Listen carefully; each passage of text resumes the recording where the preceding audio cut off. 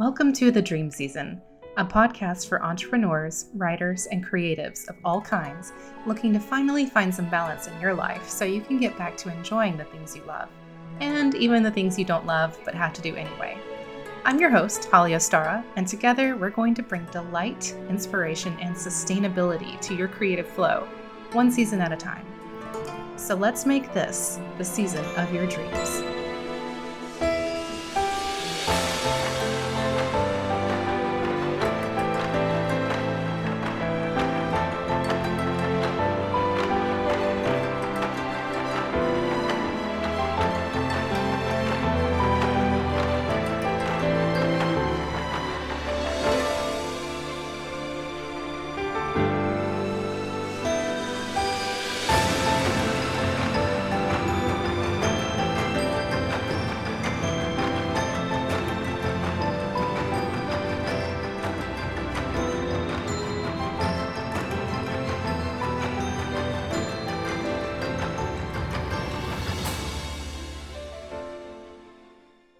Okay, so today we're going to talk to Jack Ory. Jack Ory is an author. He wrote his first story when he was just 6 years old using an old typewriter his grandmother gave to him. He's a licensed master social worker, an author, and an advocate for trauma survivors and transgender youth. Jack loves showing other neurodiverse authors that they can write books and guiding them to get their stories finished and out into the world. His debut novel, Reinventing Hannah, which he released in April 2020, has helped readers feel less alone while dealing with the aftermath of sexual assault. These are big topics, Jack. Yes, definitely. Can you tell us a little bit about your history and how you came to be a social worker and what inspired you to write this story? Sure. So I've been writing since I was 6 years old. I also grew up transgender and closeted because I grew up in the 80s and 90s when people didn't talk about things like being transgender. So I didn't know there was a word for what I was. And Mm-hmm. so as a result, as a kid, I felt very invisible. I didn't really know how to explain it because I assumed that the adults thought that said I was a girl, so something must be wrong with me that I didn't seem to be able to remember it. And socially, that was also difficult because I mostly played with boys, but about around fourth grade, boys don't want to play with quote unquote girls. So um, The a lot of the cooties boys I was aspect, friends with right? didn't. Yeah, yeah. So I lost all my friends because most of them were like, "Oh, you're a girl."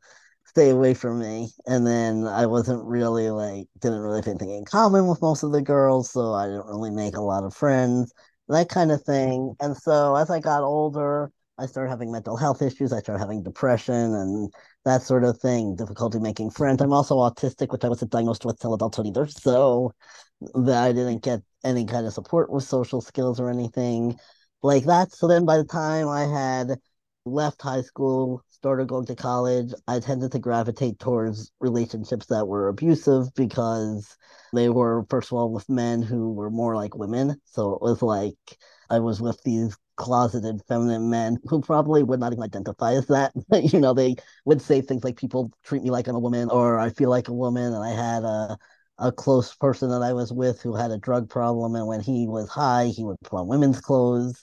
And so it was kind of like the guy in the girl's body kind of was gravitating towards these men who were like more feminine, and it just like led to some bad situations and some traumatic situations. Especially I had my friend who had the drug problem overdosed and died like a couple of days after I moved out. So obviously like there's a lot of trauma and stuff like that. And so after I transitioned, which was in 2012, I think, it Mm-hmm. was a while ago, so I kind of Mm-hmm. lose track of how long it's been.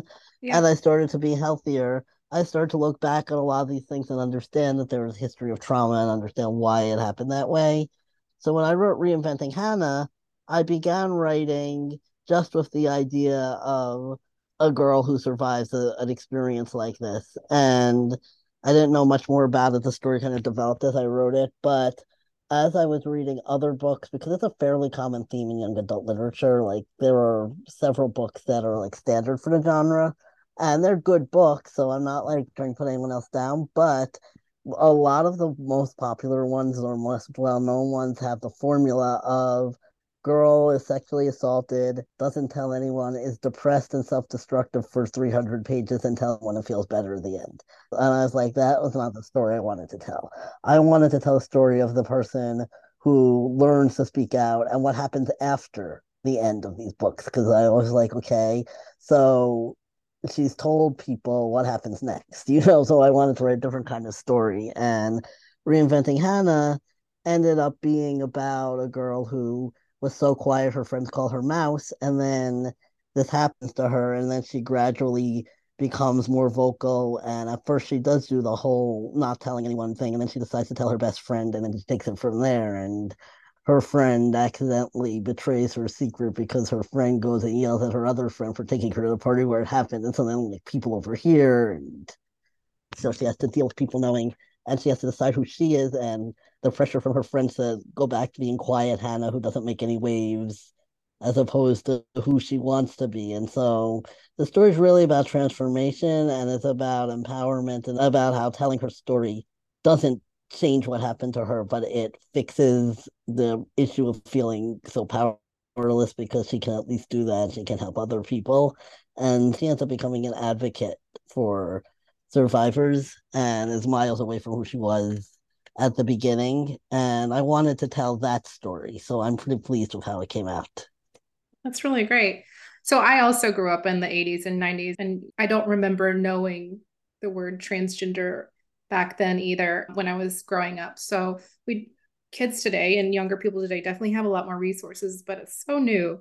And it sounds like stories like this can be helpful to kids who may be feeling like their body doesn't quite match or something like that. Do you want to speak to that? Yeah, definitely. So I think too, most of my stories, I am writing something now that has a non-binary protagonist, but my stories are not specifically about trans people, but I think the journey is the same, even though it's different. Like for me as a trans person, it definitely there is that sense of this is not who I am. People keep telling me I'm a certain way. But I think that is something that's relatable to everybody because I think everybody, whether you're cisgender or transgender, has had that moment where you're like, the way people see me is not the way I want to be or not who I really Mm-hmm. am. And I have to make some change here. It just happens for a trans person. The change is extensive because it involves figuring out how you're going to express your gender, who you're going to tell, if you're going to go on medication or not, or if you're going to have surgery or not, all of those things. But I definitely think there's this areas of commonality. And even if the gender thing, I think there's even areas of commonality. I've been watching on Netflix Anne with an E, which is based on Anne of Green Gables, and they did this Mm-hmm. whole part where she had to cut her hair very short because she had dyed it, and people were making fun of her because they said she looked like a boy. And I was like, this is very similar, only like reverse to how I felt Oh, yeah. because she was saying like people don't see me as a girl, they're treating me like I'm a boy because of my hair, and it was uncomfortable. It was kind of like as a trans person I can identify with that, and I'm sure there are many cis people who could also identify with I'm female or I'm male, but people expect me to be a certain way, and I think that's something everyone deals with in our society. Mm-hmm. Society puts a lot of expectations on all of us, and not all of them for the good. Yeah. And you said that you were also autistic, and so you're navigating authorhood as a neurodiverse author. So could you tell me a little bit more about that and maybe some tools that you use to work better as a neurodiverse author? Sure. Yeah. So the big difference, I think, is that a lot of writing advice is geared towards neurotypical people. Like one of the things I say all the time is the idea of writing every day does not really work for a lot of Mm-hmm. neurodiverse people. Some it Mm-hmm. does, but for most people it doesn't. And so one of the things that I like to teach people is that that kind of advice, if you are neurodiverse, is like trying to run Windows software on a Mac. It isn't going to work. So Mm-hmm. instead, some things I teach is I use tools like one of my favorite ones is a Pomodoro, which it's a method where you set a timer for 25 minutes. You work for that 25 minutes and you don't get distracted for that 25 minutes. If somebody notifies you on Facebook, you just wait till the timer rings before you look at it or whatever. And after 25 minutes, you take a 5 minute break to do whatever you want and then go back to it. And you repeat that cycle 3 or 4 times, and then you take a longer break. And there are apps you can use to do this. I have one called Forest, which is kind of fun because it's like every 25 minutes that you complete, like plants a tree And it'll be like, don't close the app before you're finished, or your plant is gonna die, which Oh, some it's like a people might new like, some people are not. Tamagotchi. Yeah. So, but you don't even need to use an app. You can just take the timer on your phone, set it for 25 Hmm. minutes. Hmm. And I find that's really helpful because, first of all, it allows for those short bursts without either getting so much into the project that you don't do anything else, or being like, I hate this. I don't want to do this. After 5 minutes, I'm going to quit and go on Facebook. So that's a really helpful tool and technique. When I plan my writing, I don't plan every day writing time because my life doesn't always work that way. So instead, what I do is there are certain blocks of time on my calendar that are writing time. So, like, say, for example, Thursday from 2 to 4 is writing time. The reason that's helpful for me as a neurodiverse person is because if I didn't have that and I didn't write on Tuesday or Wednesday, I'd be panicking and being like, oh my God, I missed 2 days of writing. How's this ever going to get done? Am I ever going to get it done? And that kind of thing. But if I know that on Thursday I have time dedicated to it, if I didn't write today, that's okay because I know that it's scheduled, it's going to happen. And Mm. so that's really helpful. And Google Calendar or whatever calendar app you want to use, I find in general really helpful because it's easier if you have some sort of schedule rather than I just want to make sure that I'm writing every day, because you can very easily get caught up in writing all day if it's going well and not getting anything else done. Or you Yeah. can be like, I have other stuff to do. I don't know what to do first and get stuck. But if you know that on Monday morning you're going to do your some sort of paid work, and on Tuesday afternoon you're going to be writing or whatever the case is, that's really helpful. And it's also really helpful if your calendar syncs to your phone, because that way you'll get these reminders. Like, I got a reminder Hmm. for this podcast saying 10 minutes, so you don't get distracted and forget to do something that you were planning on doing. And you want to get to the end of the day and be like, I can't remember what I did. I know I did something, but it wasn't what I planned to do. You don't want that. And then I've the been other, there. yeah, that happens a lot. And then the other thing that's really helpful is, in addition to a to-do list, you can do kind of a done list at the end of the day where you're like looking at it and like, this is what I did today. Yay me, I got all this done. Because sometimes you can feel like you didn't get anything done, but actually you got a lot done. I do a done list too, and it's really satisfying to look at the end of the day. I have three things I accomplished where I have to fill that out each day, and then also three things I was grateful for that day, and I find that that helps me a lot. I love that. Yeah, Time gratitude is clock. so important too. It is. It is. I find that when I skip gratitude, that the next day I just is not as productive, or it feels Yeah. harder. Yeah. Yeah, it definitely feels harder. And especially with writing, it's important to keep the positivity going, because there are times where you can be like, I'm getting rejections all over the place if you're like Mhm. trying to submit traditionally.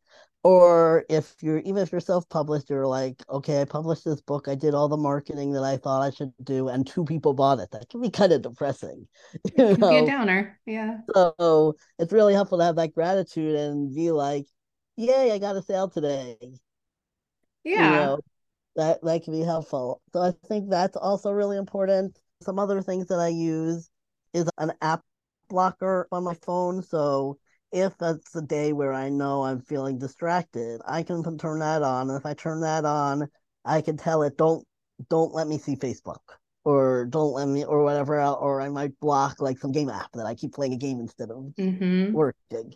And that way I have to do what I plan to do, because if you try to open it, it'll just give you a message saying, sorry, this app is blocked. Get back to what you were, or, That's a good reminder. And it takes that willpower aspect out of trying to focus because yeah, it's not an option anymore. Just have to do it. There's nothing else to do.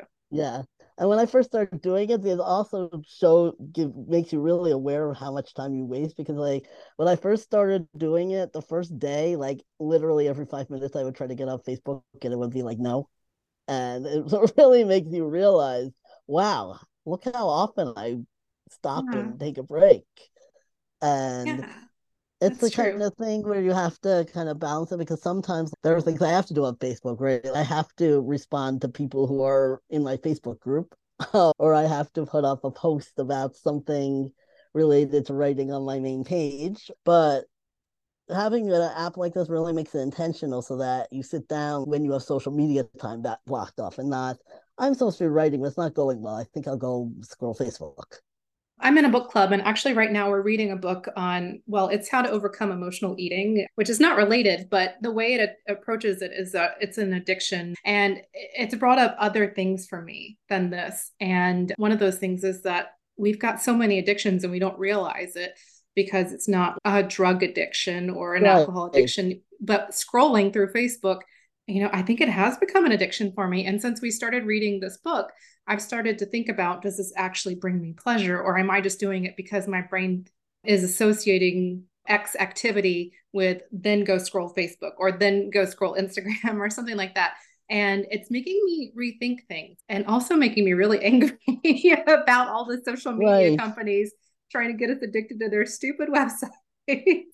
Right. And especially because they try to sell outrage. So, like, a lot of times you have to be really careful with social media, like who you follow and who you're seeing. Because if you go on social media and you see a bunch of people ranting about politics or ranting about Mm-hmm. whatever, or ranting about what's happening in their lives, that's going to Mm-hmm. bring you down too. Because you're like, It does.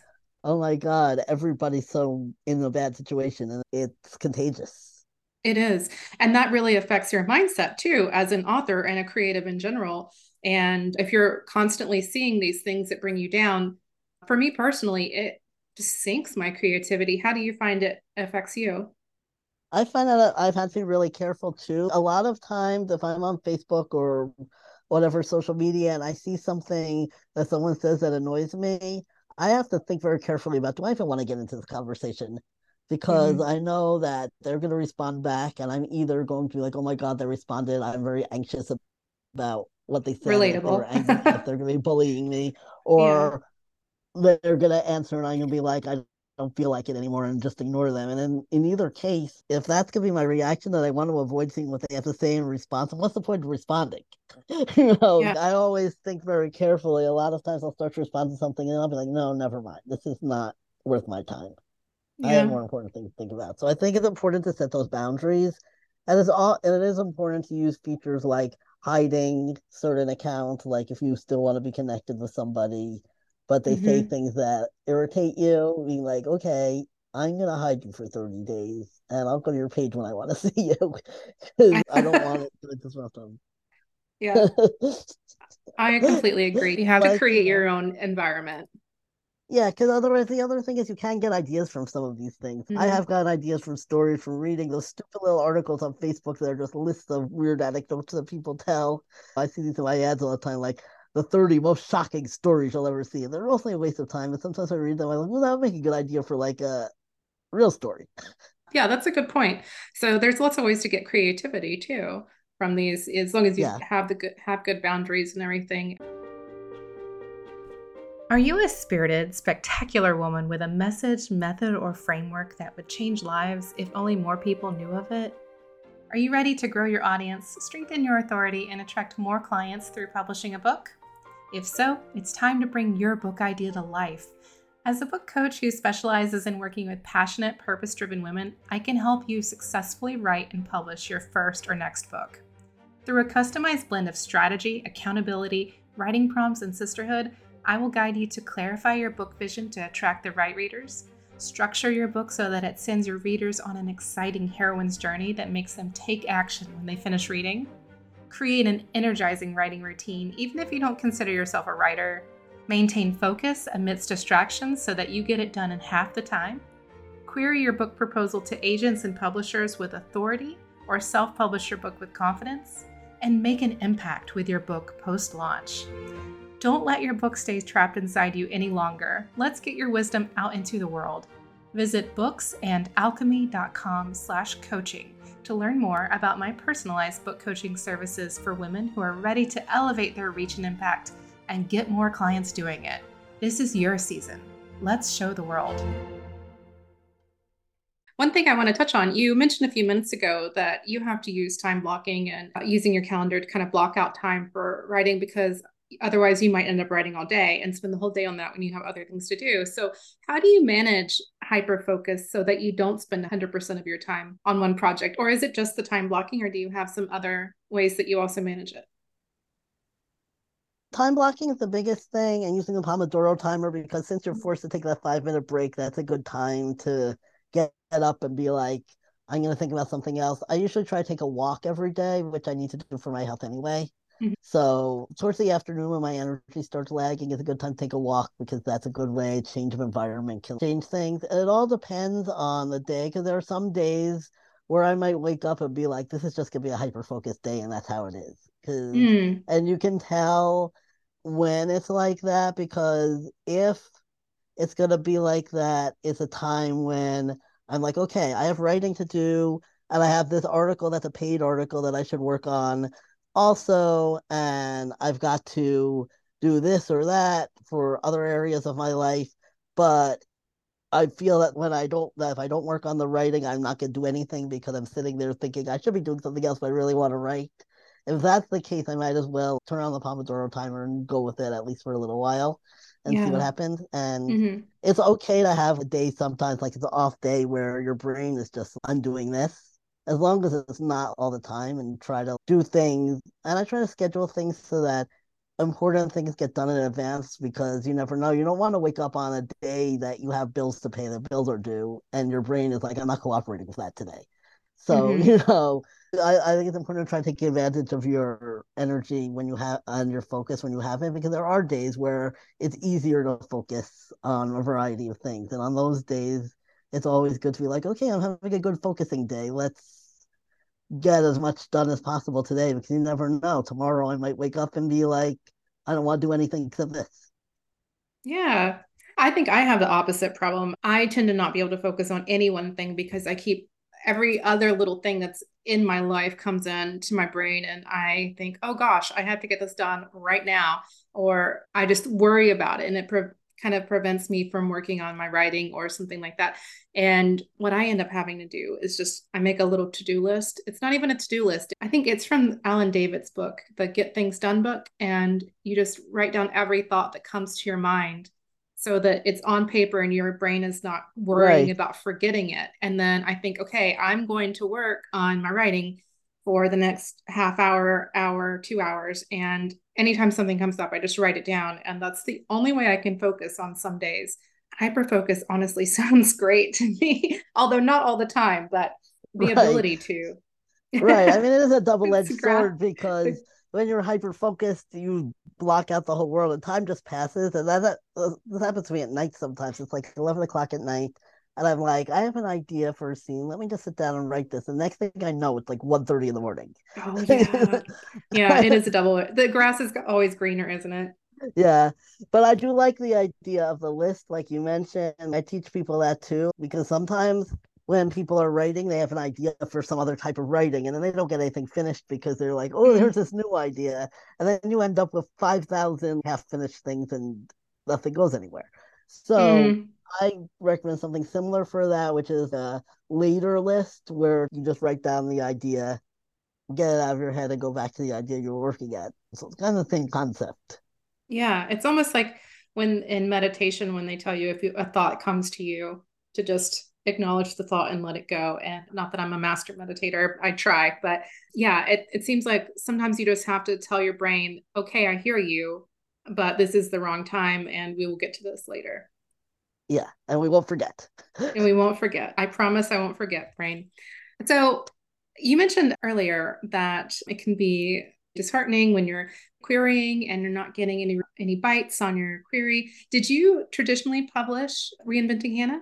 I self-published Reinventing Hannah. I've been working on querying my new book, Heart Failure, and I've gotten a nice pile of rejections so far. So I kind of know both ends, but Yeah. Reinventing Hannah, I self-published partially because I wanted complete creative control over it, and I felt, given the fact that most of the popular books that are traditionally published follow this formula that I'm not following, Hmm.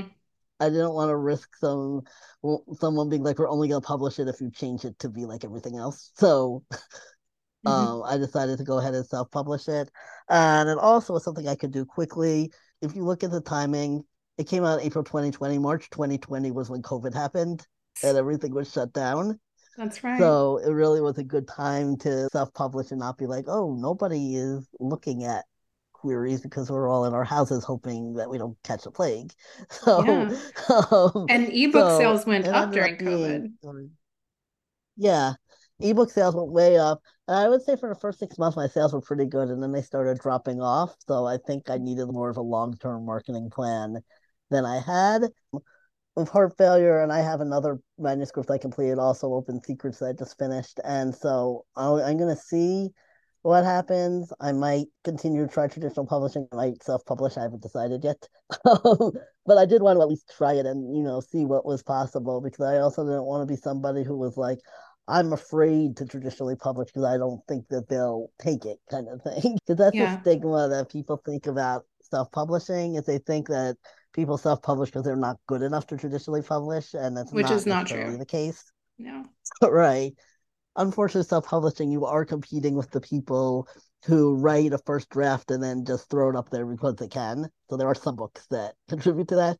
And Yeah. now with ChatGPT and other AI apps, there are people who are just like, I'll just ask AI to write it for me. I think though that And those books will naturally kind of sink to the yeah, bottom. yeah, they do. Yeah. They sink to the So, bottom, and it's really all about your marketing because I think some people get afraid when they see things like this and they're like, "Oh my God, there's so many books out there. There's going to be garbage out there. How am I going to compete?" But if your book is good and you market properly, you won't be yeah. competing with that. Yeah. A book is like any other product. You have to put it Yeah, in front of the right audience. You have to yeah, connect with that right audience, and it has to be a good product. And then yeah. there we go. How are you finding the traditional publishing process? Are you enjoying the querying and I mean, I know that I got a few rejection letters with my first book, and when I say a few, I mean a lot. But I also got some really good feedback and really Yeah, heartening responses too. it all depends on. There's always the form letters that are just like, this just was not right for us, that leaves you wondering why. But Yeah. there's also, I've gotten a couple of, thank you so much for sending this to us. I was really interested, but unfortunately it didn't grab me the way I thought it would. But please, Mm-hmm. if you have something else, feel free to submit again. That kind of thing. Those are more heartening. The one thing I will say about traditional publishing as opposed to self-publishing is the process is much slower It because with is. Yeah. self-publishing, you finish the book, you do all the editing you want to do, you decide if you want to get feedback from others or not, up to you.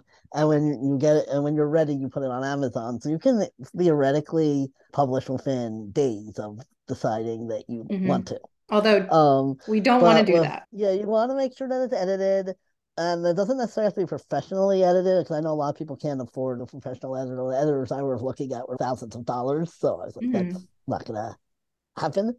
um, but you can decide whether to have beta readers give you feedback. If you're in a writing group, you can get feedback from other writers there. That sort of thing. You Yeah. do want to get feedback from other people because there are things you're just not going to see if you're the only one reading it. Entering contests is always a good thing. I just got a very lovely rejection with some feedback for a contest where it was like you pay extra to get a feedback letter in addition to them deciding about the contest, and I'm glad I did because the person gave me some really good feedback on the pages that I submitted. Some of it I agreed with, some of it I didn't, but it was obvious that they took their time and read it and gave me their honest opinion. That's the kind of thing that you want. It's really valuable. Yeah. Yeah. And it So can be that, hard to perceive that sometimes. yeah. So, I always take a day whenever I get feedback, whether it's from a friend who read it or a professional editor or whoever. I'm not going to decide right now because my initial reaction is always, well, that's stupid. I did it this way for a reason. Yeah, I think that's yeah. natural to be like, well, I know why I did it, so I'm right. But like after some Yeah. time has passed, you can think about it more objectively. So it's really important not to make rash decisions about other people's feedback. But to get back to traditional publishing, it is slower because you have to go through so many people, right? You have to send out queries and get an agent. And once an agent is interested, then they have to send out queries to publishers Mm-hmm. and get some interest there. And then once the publisher says they want to read it, then they might want you to make edits for them to consider it, or they might have to bring it to their editorial team and get everyone else on board before they can go ahead and publish it. So That's right. dealing with all those people takes a lot of time. And It does. so it's not going to be something that's instant. It's not going to be, I sent it in today and it's going to be published next month. It doesn't work that way. No, it Um, usually takes about 18 months from signed yeah. contract to publish date. And that's Yeah, assuming that there's no mergers or acquisitions or layoffs, and then you lose your editor at the publisher and right. have to start over. Right. And sometimes the agents quit or they decide that this is not for them after all and start Hmm. over at the beginning. So it is very difficult traditionally. I think self-publishing is difficult in a different way because you have to wear every hat. And you have to look But at it as a business, so you have to take your yeah, emotions out of it. yeah, you have to look at the business, and that's not for everyone. Not everyone's an entrepreneur. Not everyone wants to be an Mhm. entrepreneur. And it's not the kind of thing that you want to just jump into and hope for the best because you end up wasting a lot of time and money that way. So you Yeah. want to make sure you know what you're doing. And so they're both difficult in different ways, but I do understand like some people will be like, I don't know how many years I have left in my life. I don't want to wait years to see if I'm going to be published. And so that's a perfectly valid reason. Hmm. And I think having that creative control, because sometimes the market trends aren't always right, and the editors are and publishers and agents who are looking at your work and comparing it to what's out there might not have the full picture. There are some times when they're like, "I don't think this book would sell," and then you self-publish it, and people are like, "Wow, that's amazing." Yeah.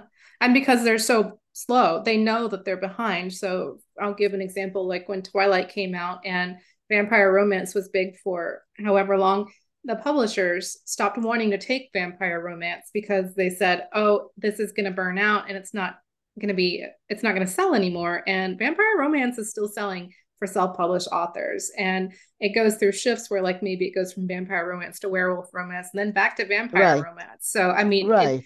you have that opportunity to pivot when you're self-publishing, but there's different expertises involved in traditional.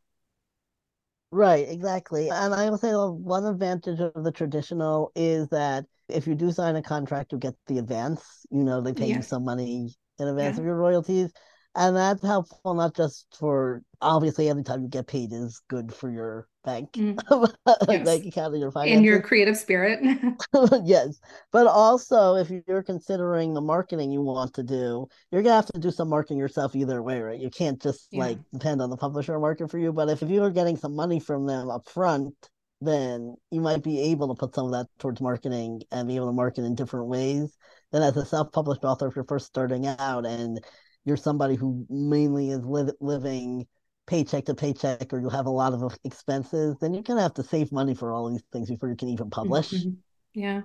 Those are So excellent points. So you do a lot of writing, and I know that you also run a membership and you yes, just opened up a new Facebook group. So let me talk to you about overwhelm in your business, yes, especially like how do you overcome or prevent yourself from getting overwhelmed with all this stuff that you take on every day? It's right, a lot of stuff.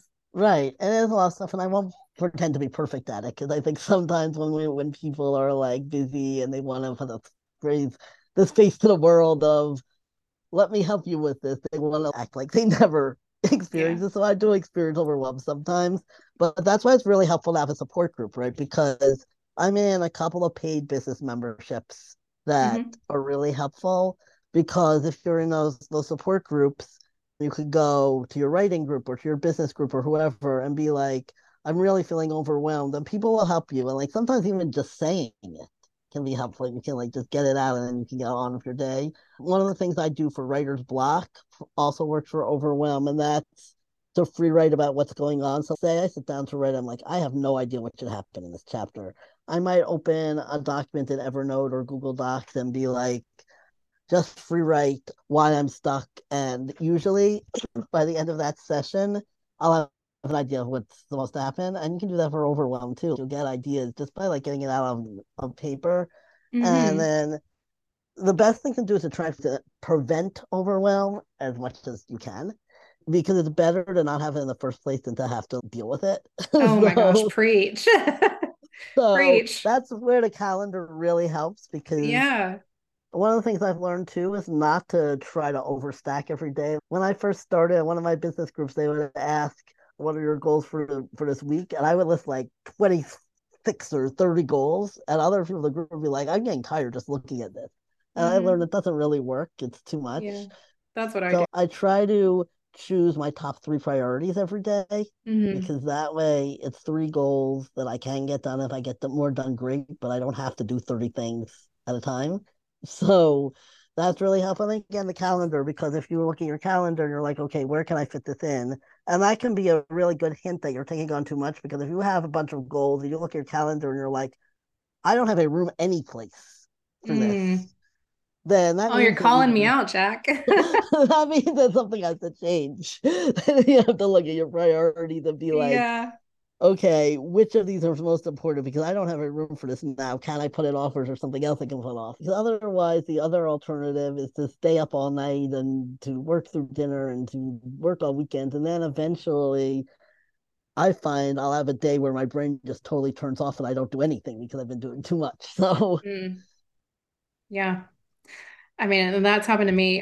This is a good reminder for me because I'm certainly the same person who I will put down 20 things that are I'll call them all priorities. And are they really priorities? No, but I internally want them to be priorities, so I do them.